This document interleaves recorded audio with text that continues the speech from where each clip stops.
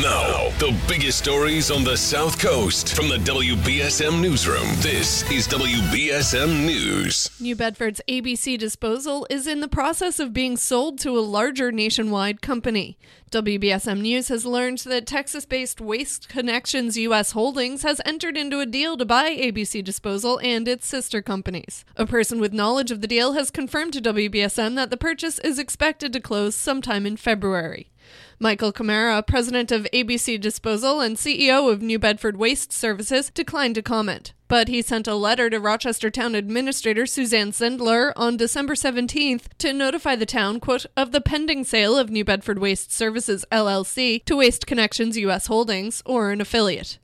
According to WBSM's source, the sale will include ABC Disposal and all of its sister companies, but all of the employees and the entire management team will remain the same. And Camara is apparently staying, as he stated in the letter that he will, quote, continue to be around for some time. Visit WBSM.com for more details.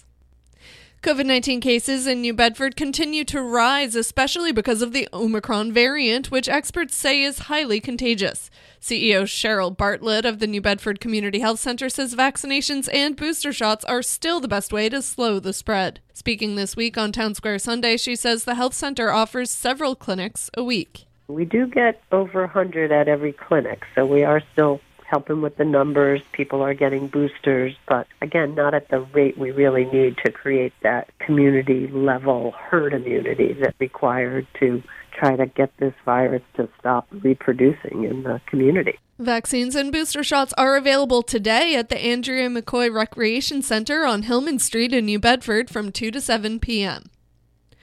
A daytime shooting at the South Shore Plaza in Braintree on Saturday sent shoppers fleeing and has left one victim in, quote, grave condition, according to police. Authorities are investigating the Saturday afternoon shooting, and law enforcement was still searching for the gunman on Sunday. In sports, the Bruins wrap up a 7-game homestand tonight when they host the Anaheim Ducks, and the Celtics take on the Sacramento Kings tomorrow. Now let's take a look at your local forecast from ABC6.